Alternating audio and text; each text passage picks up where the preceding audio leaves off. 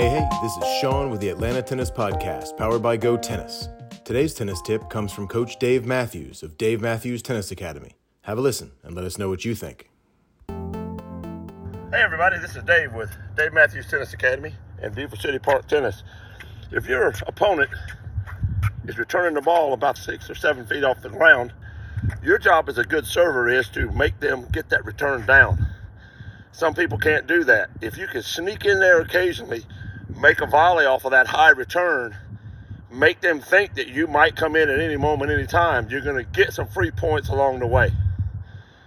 If you allow them to just hit the ball back over 6, 7 feet above the net, deep in the court, they're neutralizing your serve with really no penalty.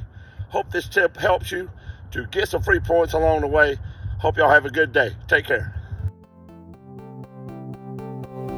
Well, there you have it.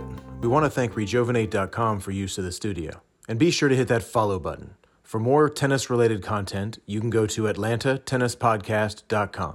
And while you're there, check out our calendar of tennis events, the best deals on Technofiber products, tennis apparel, and more.